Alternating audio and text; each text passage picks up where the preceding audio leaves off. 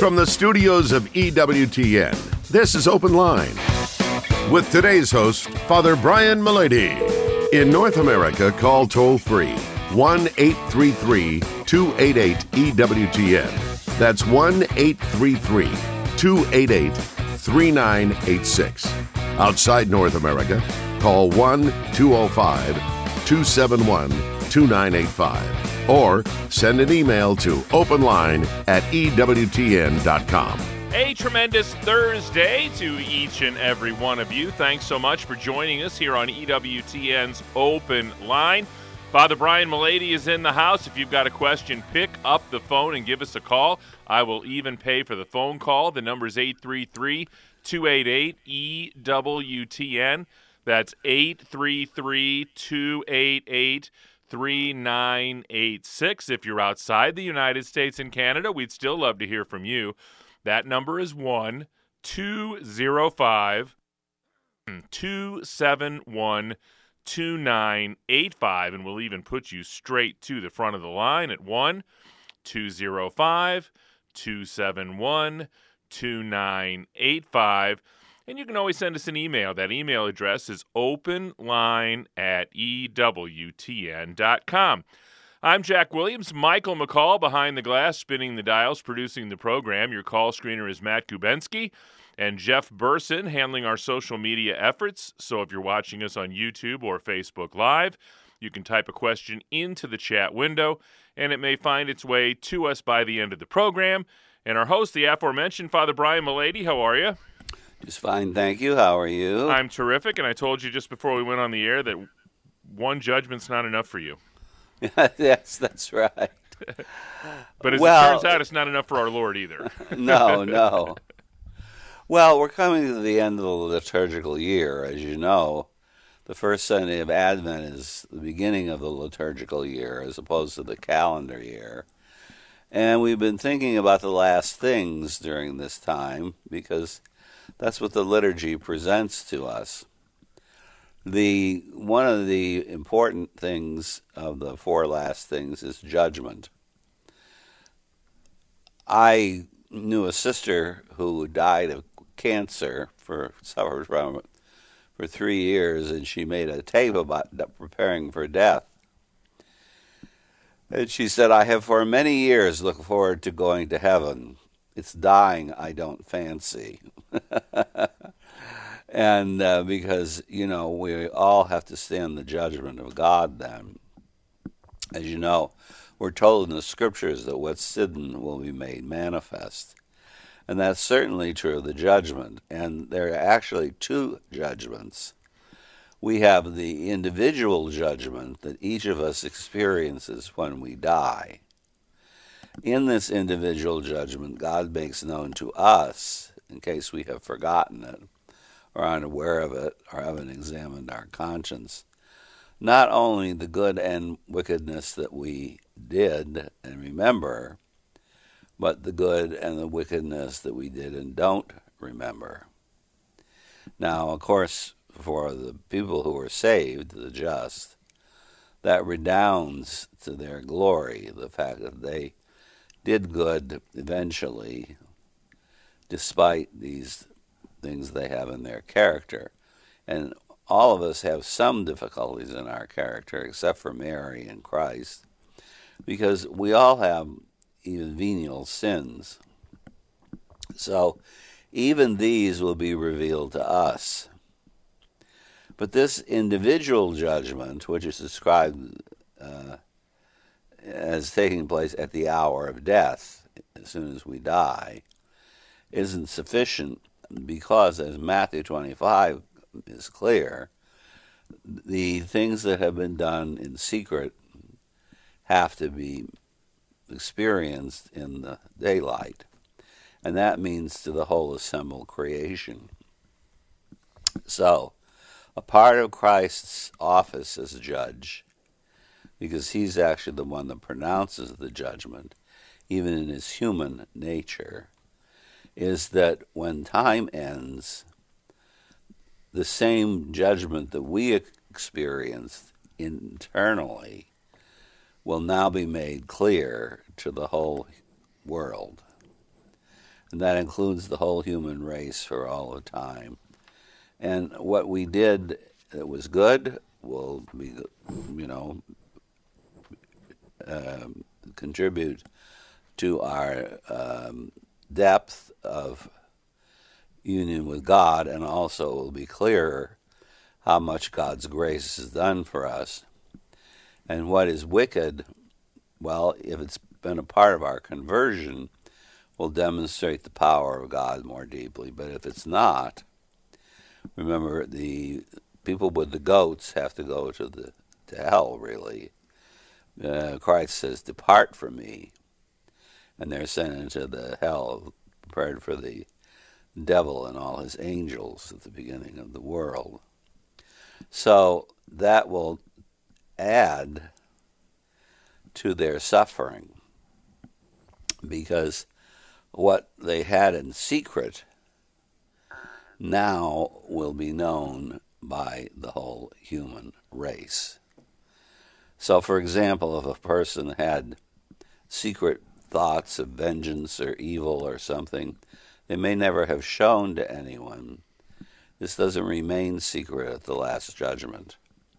At the Last Judgment, Christ himself proclaims it to be the case, and it adds to the glory either of his judgment or the glory of his grace, or it adds to the sadness of his condemnation. But remember now, he doesn't do this except to reflect what we've already done. So the Lord didn't create the world to send people to hell. He created the world to send people to heaven. The fact is, however, though, that because we can choose between good and evil in order to arrive at good, that also allows us to choose evil, and even secret evil, that no one may know but ourselves in our own heart and in our own conscience. So the important thing is, as we prepare to end one liturgical year and begin another liturgical year, that we have to look deeply into our souls and to see those places where either we've offended God without knowing it, or we've knowingly offended God but tried to keep it to ourselves. And we need to cleanse ourselves of these issues and these difficulties. So in the Advent, which of course is the season that follows this immediately, it's a time of penance, but it's not like Lent. It's a joyful time of penance because we're looking forward to the birth of Christ. But we need to prepare our souls to be a fit manger in this world in which our Lord may be born again, so that when the second coming occurs, this great second judgment may be something that we participate in openly, but again, it adds to Christ's grace and does not detract from it. Therefore, in the end of the year, let us prepare ourselves to participate in the beginning of the year, because the whole circularity of time and eternity now will be renewed, not like the calendar year, which is just for a year where you have harvest and death in the winter and spring planting and that kind of thing. But it will be renewed so that the entire year becomes a representation of the entire passage of time. And a important passage of time in this regard is our own participation in eternity already. 833-288-EWTN is our toll-free number. 833-288-3986.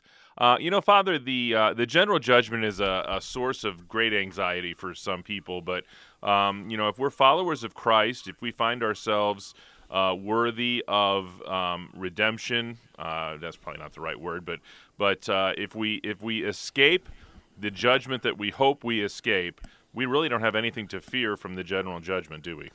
No. In fact, the general judgment will point out not only where our own evil has contributed to our conversion, and therefore to the power of God's grace, who can save us even when we're lost, in a way. It also adds in the good to the proclamation of the good as a preparation for heaven. 833-288-EWTN. A couple of open phone lines at 833-288-3986.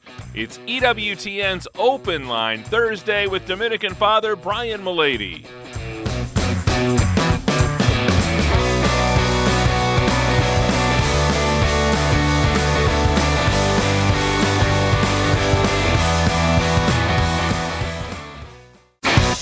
This is Open Line on the EWTN Global Catholic Radio Network. If you have a question, call 1-833-288-EWTN. That's 1-833-288-3986. Outside North America, call 1-205-271-2985. Or send us an email to openline@ewtn.com. I want to invite you to visit EWTN's site dedicated to Mother Angelica, our foundress, where you can celebrate her remarkable life. It's filled with photos, milestones, heartfelt stories, and her wit and words that have inspired the hearts of all ages throughout the years. Simply visit EWTN.com/Mother Angelica today. 833-288-EWTN. That's our toll-free number. 833-288-3986. John is a first-time caller in St. Louis, Missouri, listening on Covenant Radio today. John, you're on with Father Brian Mullady. Hello, Father. My name is John, and I have a question for you that I don't really have an answer for, and it has to do with the fact that I recently started going back to Mass because I haven't for a year or so, and I've been going with a family member, and every time we enter the church and to bless yourself in the holy water, this person makes the gesture of doing it but never touches the water. And I've seen this happen several times, and I don't know if I should say something or what should I do with that. Well, you mean they put their hand in the font, but they don't get all the way to the water? Yes, that. Yeah. Nothing. I think it's just a person, it's absent-mindedness, and it's a person who's used to doing it this way, and that sort of thing. We often don't perform liturgical customs with the fullness which they were intended when they were made. So, I've known people go into church to just bless themselves, and you wouldn't even know they were doing it. They put themselves, they used their hand as this offhanded gesture. But, no, I think it's just a matter of absent-mindedness. Thanks, John. We appreciate the phone call today. 833-288-EWTN is our toll-free number. 833-288-3986. Pat called in from one of the loveliest villages in the world, Fairhope, Alabama, and she wanted to know, at the final judgment, in follow-up to your opening, at the final judgment, will people I lied to or offended behind their back come to know about those sins, even if I confess them in life? Yes, they will, because it's all a part of their own relationship with you and yours with them, because nothing's hidden that won't be made plain. So the knowledge of it can add to the goodness, or it can add to the person who feels well converted, because then they realize that people realize they've converted. But also, just think, having all the people in all creation know about your wickedness or your deceit, that can be a powerfully negative experience. I don't know about you, but I have dealt enough now with life. I'm almost 80. That I don't trust anyone anymore, because I used to trust everyone, and I was burned so many times by people who said all kinds of things behind my back but wouldn't tell me, and it was just so strange, the whole thing, when I'd finally find out. And I've actually had people in jobs that portrayed themselves as my best friend, and then even after 12 years or 15 years or 20 years of knowing each other, they did me in. And it's very sad when that happens. 833-288-EWTN is our toll-free number, 833-288-3986. Jeff is in Denver, Colorado, listening on Catholic Radio Network. Jeff, you are on with Father Brian Mullady. Good morning. Sorry about that. In First Timothy 3, God tells us that He desires all to be saved and come to the knowledge of the truth. I wonder if He gives everybody sufficient grace for that, or if He gives different grace to some people. Maybe more grace to some people. Well, God definitely does give more grace to some people, and because He loves them more. No one will ever be as loved as Mary. But He gives sufficient grace, because He sufficiently loves everyone, enough for them to be saved. In other words, to go to heaven. He doesn't hate anybody. He hates the sin, not the sinner. So, yes, the answer to your question is yes and yes, but to just opposite things. He does love everyone, but He loves some people more than others, but not to the detraction of the people that He loves enough to give sufficient grace of conversion. If for nothing else, you can say that Christ died on the cross is sufficient, should be sufficient cause and sufficient grace for our own conversion of heart. 833-288-EWTN, that's our toll-free number. 833-288-3986. Kind of in keeping with the theme today, Zach writes in, what's the role of Satan in the world? Is he bound or unbound? Well, that sounds like a Protestant question, to be frankly. It's true that God tells Satan, for example, in Job, to go and, wander the earth up and down trying to convert people. But He doesn't mean this is a positive command. He's allowing Satan to do it because He could keep him from it completely.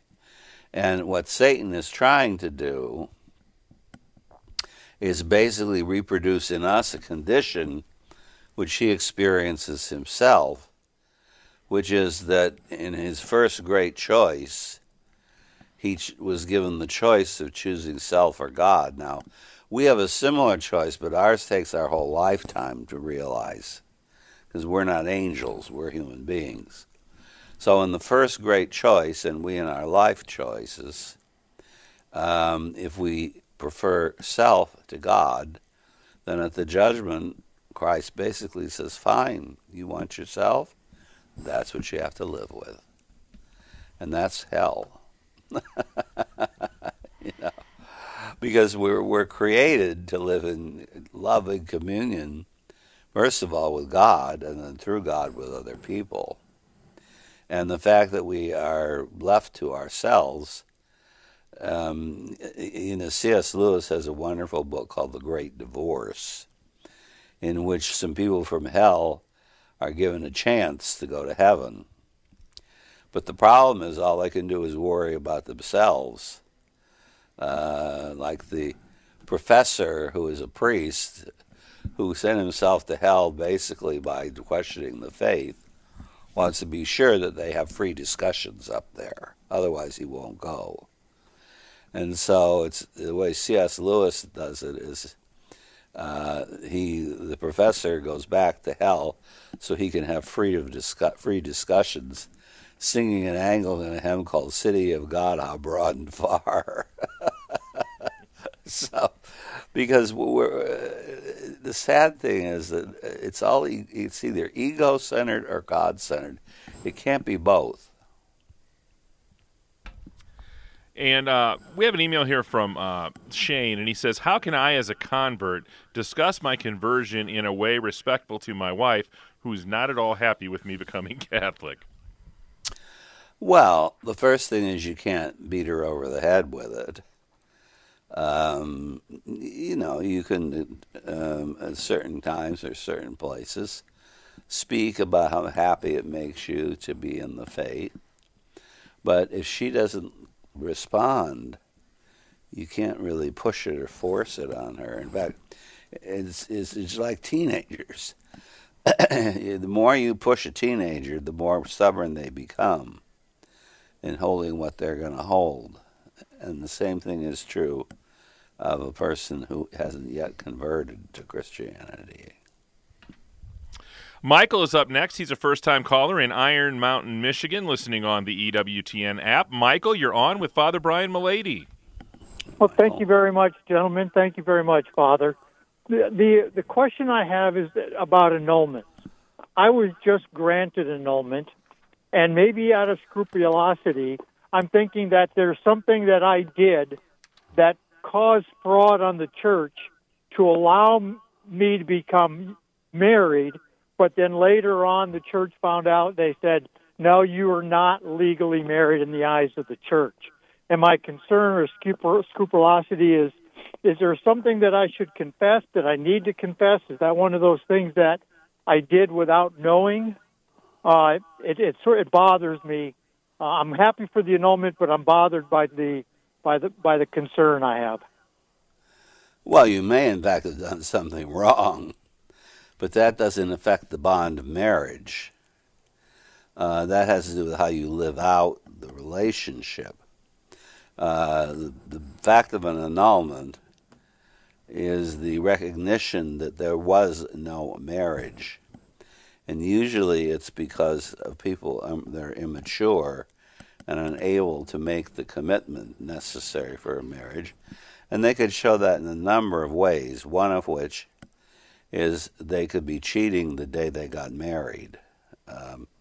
Even though they're free to marry and even though they say the words, if they truly meant the words in their wills, it would lead to a certain conversion of life, which they don't do. So, no, I don't think you should worry about that. The church has investigated the bond to see if you were, or your wife were mature enough or free to marry enough to do it, and they determined that you weren't. And so that you needn't trouble yourself anymore about that. 833-288-3986. That's our toll-free number. It's a free telephone call anywhere in North America. 833-288-3986. Straight ahead, we'll talk to Pete in South Dakota, Sabrina in Colorado, Tom in the great state of Iowa, and we've got plenty of time for your calls. 833-288-EWTN. It's Open Line Thursday with Father Brian Mullady.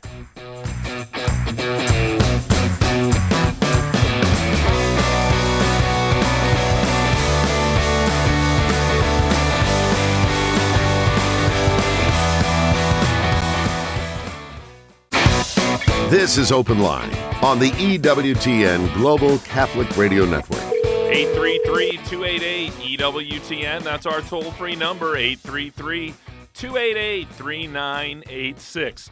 Next up is Pete in Sioux Falls, South Dakota, listening on Spirit Catholic Radio's app. Pete, you are on with Father Brian Mullady. Yes, I recently attended my niece's wedding, and she's baptized Catholic. However, not married in the Catholic Church. Am I of the sin of bearing false witness if I attend that wedding? I don't think you're bearing false witness, but what you're doing is approving of what's going on by your presence. And since you don't seem to approve of it, it seems to me that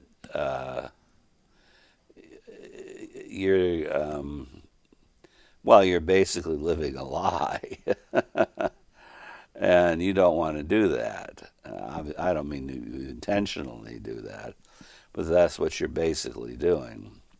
Because, again, your presence indicates that you personally agree with what's happening. And if you don't agree that it's a good idea for Catholics to be married, outside the church, then you have a responsibility to show that by not being present at the wedding. Thanks, Pete. We appreciate the call today. 833-288-EWTN is our toll-free number. 833-288-3986. We head next to the great state of Iowa. Tom is listening on Iowa Catholic Radio. Tom, thanks so much for holding. You're on with Father Mullady. Yeah, thanks.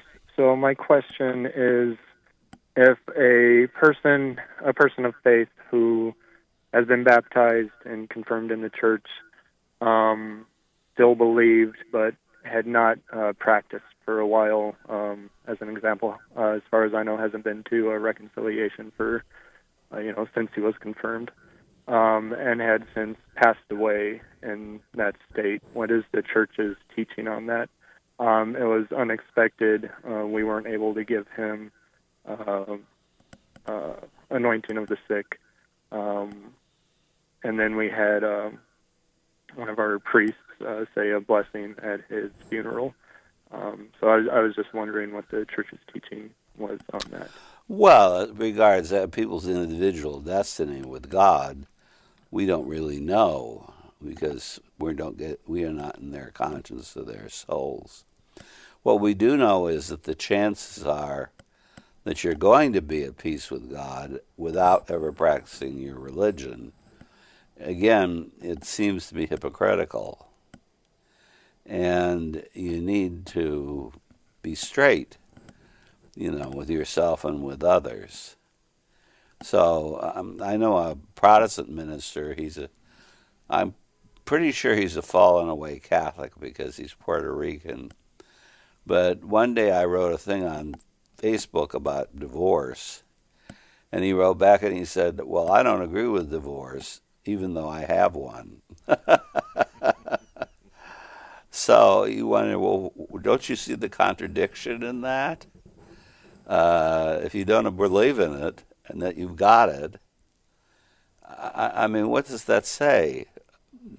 I think a lot of people today have a great deal of difficulty living the truth they do believe in. And I think people in the past, whatever they considered the truth or falsity, were much more upright, at least as far as living the truth they believed in. 833-288-EWTN is our toll-free number. It is a free telephone call anywhere in North America. 833-288-3986. Rick is a first-time caller in Springfield, Missouri, listening on Catholic Radio Network. Rick, you're on with Father Mullady. Yeah, hello, Father. I've been a Catholic for 7 months now, and I'm wondering if you can ease my discomfort with the Pope inserting himself in politically charged issues like climate change and transgender events, things like that. Even in our diocese paper, there was a big article about how he talked about climate change and something needs to be done. And even went as far as promoting a world authorized body with with authority to take care of the issue. That just makes me feel uncomfortable. Can you ease my concerns there? Well, I'd be uncomfortable too. No, I can't really ease your concerns except to tell you that the Pope is a man just like every other man when it comes to things that aren't religion. And if it doesn't have to do with doctrine and morals, he has a right to his opinion just like everybody else does. The fact that you use the papacy as kind of like a bully pulpit to further your particular political or environmental or whatever designs is something that is sad. It shouldn't be done. Also, I do know that we're having some difficulties about this blessing of the marriage business, this transsexual or whatever. You can't bless something that's evil. And I know the Pope has said he thought it might be able to be done. But he hasn't said definitely it can. And I think that's just because he says it because he wants to be nice. So I can't ease your concerns about that except to tell you that I don't think any of those things bind us to believe. Thanks, Rick. We appreciate the call today. 833-288-EWTN is our toll-free number.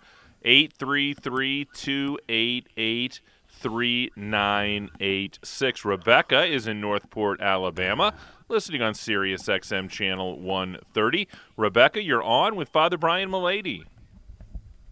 Yes, Father. I have a question about if Jesus said in confession he forgets our sins, and when we receive the Eucharist, our venial sins are forgiven. Is it all going to be dragged up again at the judgment if Jesus has forgiven and forgotten our sins? Well, unfortunately, yes. Because, again, if your sins have been forgiven, that shows the glory of God and his power. And especially if the sins are hidden, and many people do have hidden issues, they will be shown to others, yes. So that should be an incentive to address your own interior soul and what you really think about other people. Rebecca, I think one way to look at it is, the Scripture talks about the Lord putting the sin as far as the east is from the west. And, I think, Father, correct me if I'm wrong, but that really sort of refers to when he's considering your judgment, he puts those things away, if they've been confessed and forgiven. Well, not exactly. Not when it comes to the last judgment or to the personal judgment. I mean, in the judging your life, Christ wants you to see the good things you did, the bad things that you did, and the places where you converted, where you should have done them. And it's not that he's dragging them up as though they weren't forgiven. What he's trying to do is convince you of what your participation, your personal participation is in grace. And in the case of the Last Judgment, he wants to show what that personal participation is to the whole creation. So I think the point I was making was that those sorts of passages from Scripture really are more of a reference to your particular judgment than to the general judgment. Well, no, I think those things will all be stated at the general judgment. But again, the things that might be wicked, even venial sins, which aren't really that wicked, the things that you do that might be wicked that you converted from and had forgiven, they will demonstrate the strength and the power of God's grace. So they add to his glory. Everything is to add to the glorification of God in Christ. And the fact that Christ pronounces these things demonstrates that he is the final judge. Not in the sense that, again, this is wicked and this is not, and we don't know, but in the sense of publishing them finally for the edification of the faithful if they involve conversion of heart and confession. Next stop for us is Fort Collins, Colorado. Pamela is in Fort Collins, and she is listening on Catholic Radio Network. Pamela, you're on with Father Brian Mullady. Hi, Jack. Hi, Father. Father, I wanted to know if my mother, she has ALS, and it's very hard for her to communicate. She can't really be understood very well. I'm going to advise her to have the priest come to give her anointing of the sick. And I wonder, I'm assuming that can be done even though she's not communicative. And also, would she be able to receive the sacrament of reconciliation if she has a confession, but she can't say a confession to a priest? Can she receive that sacrament also? Well, if she can't confess, she obviously can't go to confession. However, she can experience absolution, conditional absolution, presuming that she is sorry for her sins. But she has to be able to make some manifestation of conscience, even if it's just by blinking or, where you ask her if she's sorry for her sins. Any manifestation of conscience would be sufficient. Now, some people are they're so out of it they can't do anything. Well, they can't go to confession, obviously. But you can give them conditional absolution because you assume that they would be sorry for their sins. We bring you the Holy Mass from Our Lady of the Angels Chapel every single morning, 8 a.m. Eastern Time, right here on EWTN Radio, and you can catch it every other hour on EWTN Radio Essentials. For more details, visit EWTN Radio or EWTN.com/radio. Next up is Brett in the great state of Michigan, listening on the EWTN app. Brett, you're on with Father Mullady. Well, hello, gentlemen. Hello, Father. How are you? Fine. Well, good. I'm glad. I just had a question about Word and Communion. I was visiting another parish out of state, and they had Word and Communion because the priest wasn't available, and he was just a lay person. He wasn't a deacon.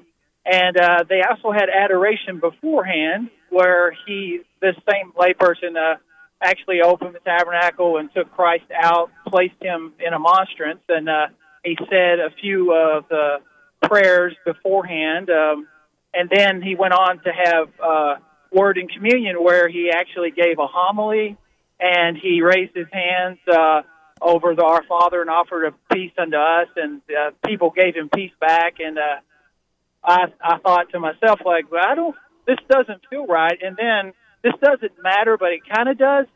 He's openly homosexual, but yet it's up to him whether or not, the priest and him, maybe he's not practicing the actual act. I didn't try to, point that out, but I just do think that has a little bit to do with what I saw too, and I just wanted your advice on that. Well, first of all, I have to tell you I didn't understand what you asked me because I've never heard of Word and Communion before. I think what you mean is spiritual communion or have a communion service. I suppose a layperson could lead it. I'm not sure it's a good idea to have a homosexual lead it, an avowed homosexual that everyone knows is a homosexual.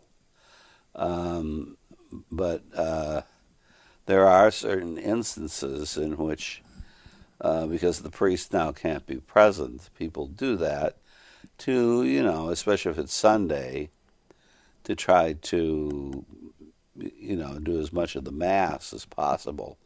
But again, you have to be very clear about the fact that all you're doing is attempting to have an adoration service. I remember I told someone that the Mass wasn't a communion service. It was primarily a sacrifice. And this woman told me, well, what you said was right, because we were down at the beach and there were no priests at this chapel. So Sister gave a communion service. So after it was over, my friend said, "Gee, I like Sister's Mass a lot better than Father's because it's much shorter." She hadn't tumbled to the fact that it's a very important point missing, which would be the consecration. And also, I'm not sure it's a good idea to represent the Mass as much as possible, because, again, that confuses people. What you want to do is be sure they know this is not Mass, this is a communion service. Next stop is Waterford, New York. Paul is listening on Pax et Bonum Radio today. Paul, you're on with Father Mullady. Oh, thank you. Oh, Father, great show. Okay. Oh, could you hear me? I can hear you. Oh, good. Yeah, that's great advice about the conditional confession for people, even handicapped people, whatever. That's wonderful. I just wanted to share with some of the people that may be concerned about their sins and everything like that. Something St. Paul said, and I don't have the biblical reference. I apologize. But he did say, "Who are we to judge ourselves?" And that scripture always gave me peace. Because I served in the Navy, I served honorably in 3 ships. Some of that time you're in thanks be to God, I wasn't in maybe a couple war zones, but nothing serious. But you do start judging yourself and wondering, oh my God, But I think it's just a great thing St. Paul said. Who are we to judge ourselves? Okay, great. Thank you. 833-288-EWTN is our toll-free number. We head to the great state of Connecticut. Al is listening on Veritas Catholic Radio today. Al, you're on with Father Brian Mullady. I would like to know the origin of the church teaching on First Fridays.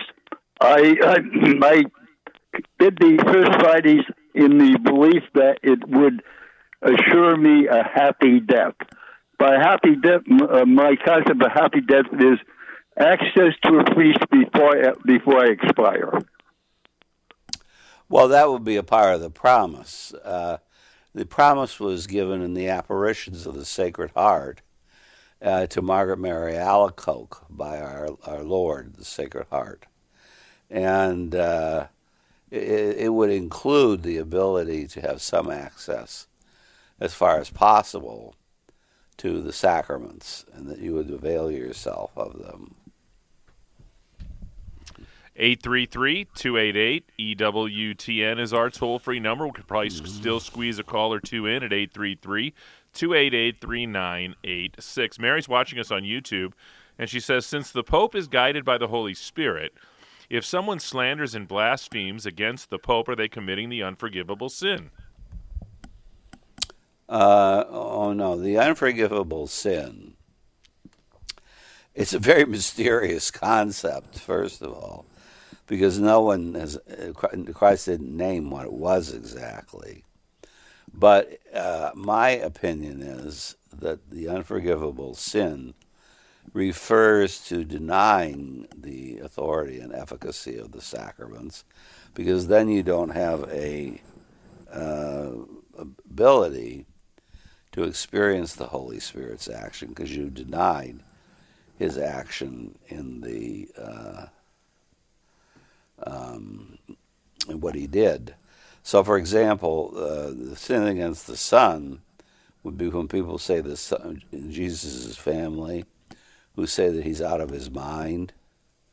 But the Holy Spirit is when the Pharisees say it's by Beelzebub he casts out Beelzebub. In other words, they seem to deny the fact that it's God alone that can remove Satan from our lives totally, especially if you're possessed. And that since they do that, they're sinning against the Holy Spirit. Kate would like to know, how do you reconcile the infallibility of the Bible with statements in the Bible that say Jesus would return soon?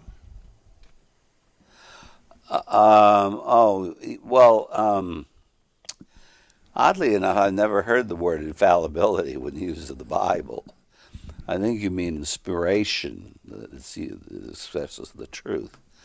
Because Christ himself tells us also in the Bible that we know not when the day or the hour is, but we should stay awake and be prepared because it could be tomorrow. In other words, these judgments I talked about at the beginning, you could have them tonight. Was Christ a fool? This very night your life may be required of you. And what difference does it make that you manage to accumulate the whole world, but not God's grace? So it's an attempt to emphasize to us the divine watchfulness. 833-288-EWTN is our toll-free number. Drew wants to know, what are the general Catholic theories on predestination and how it relates to God being outside of time? Oh, gee. You want to know that in 2 minutes? Look, a part of God's predestination is that he predestines us not only to choose our own destiny, but he knows what we're going to choose, but he doesn't cause us to choose it. We choose it ourselves, but he knows, of course, what the answer will be, which is him being out of time. So he doesn't predestine us in the sense that he withdraws his grace and expects us to act properly. That's more of a Calvinist way of looking at predestination. We don't believe in double predestination. You're basically predestined to heaven. The fact that you choose hell is, again, a result of the fact that your choice is a part of your predestination. Ryan has a question. I'll just read the question. Is there anything I should be cautious of when reading St. Augustine and St. Thomas Aquinas?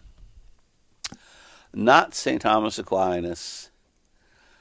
St. Augustine, the one thing you should be cautious of is that he did not have a developed theology.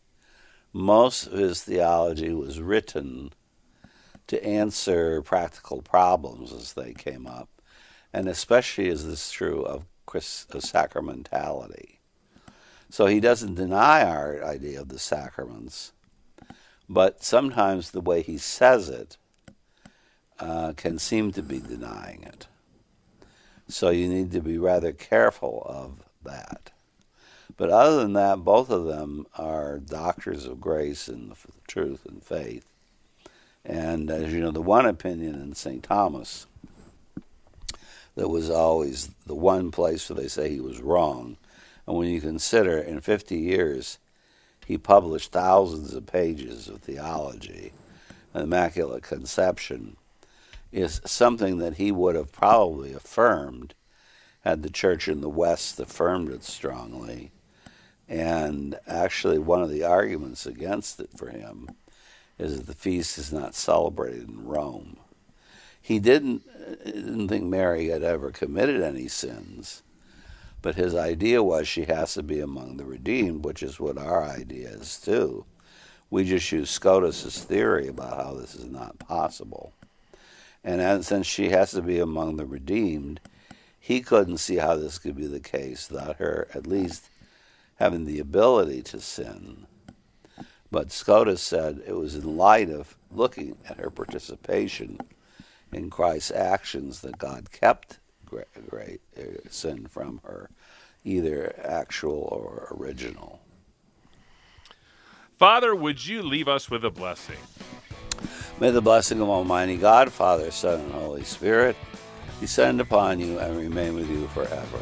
Amen. Amen. On behalf of our host, Father Brian Mullady, our producer, Michael McCall, our call screener, Matt Gubensky, and our social media maven, Mr. Jeff Burson. I'm Jack Williams. Thanks so much for tuning in to EWTN's Open Line Thursday. Back at it tomorrow. We'll have our very own Vice President of Theology, Mr. Colin Donovan, in the house, taking your theology questions. So tune in tomorrow, same time, right here at 3 p.m. Eastern Time for Open Line Friday with Colin Donovan. Until we get together then, God bless.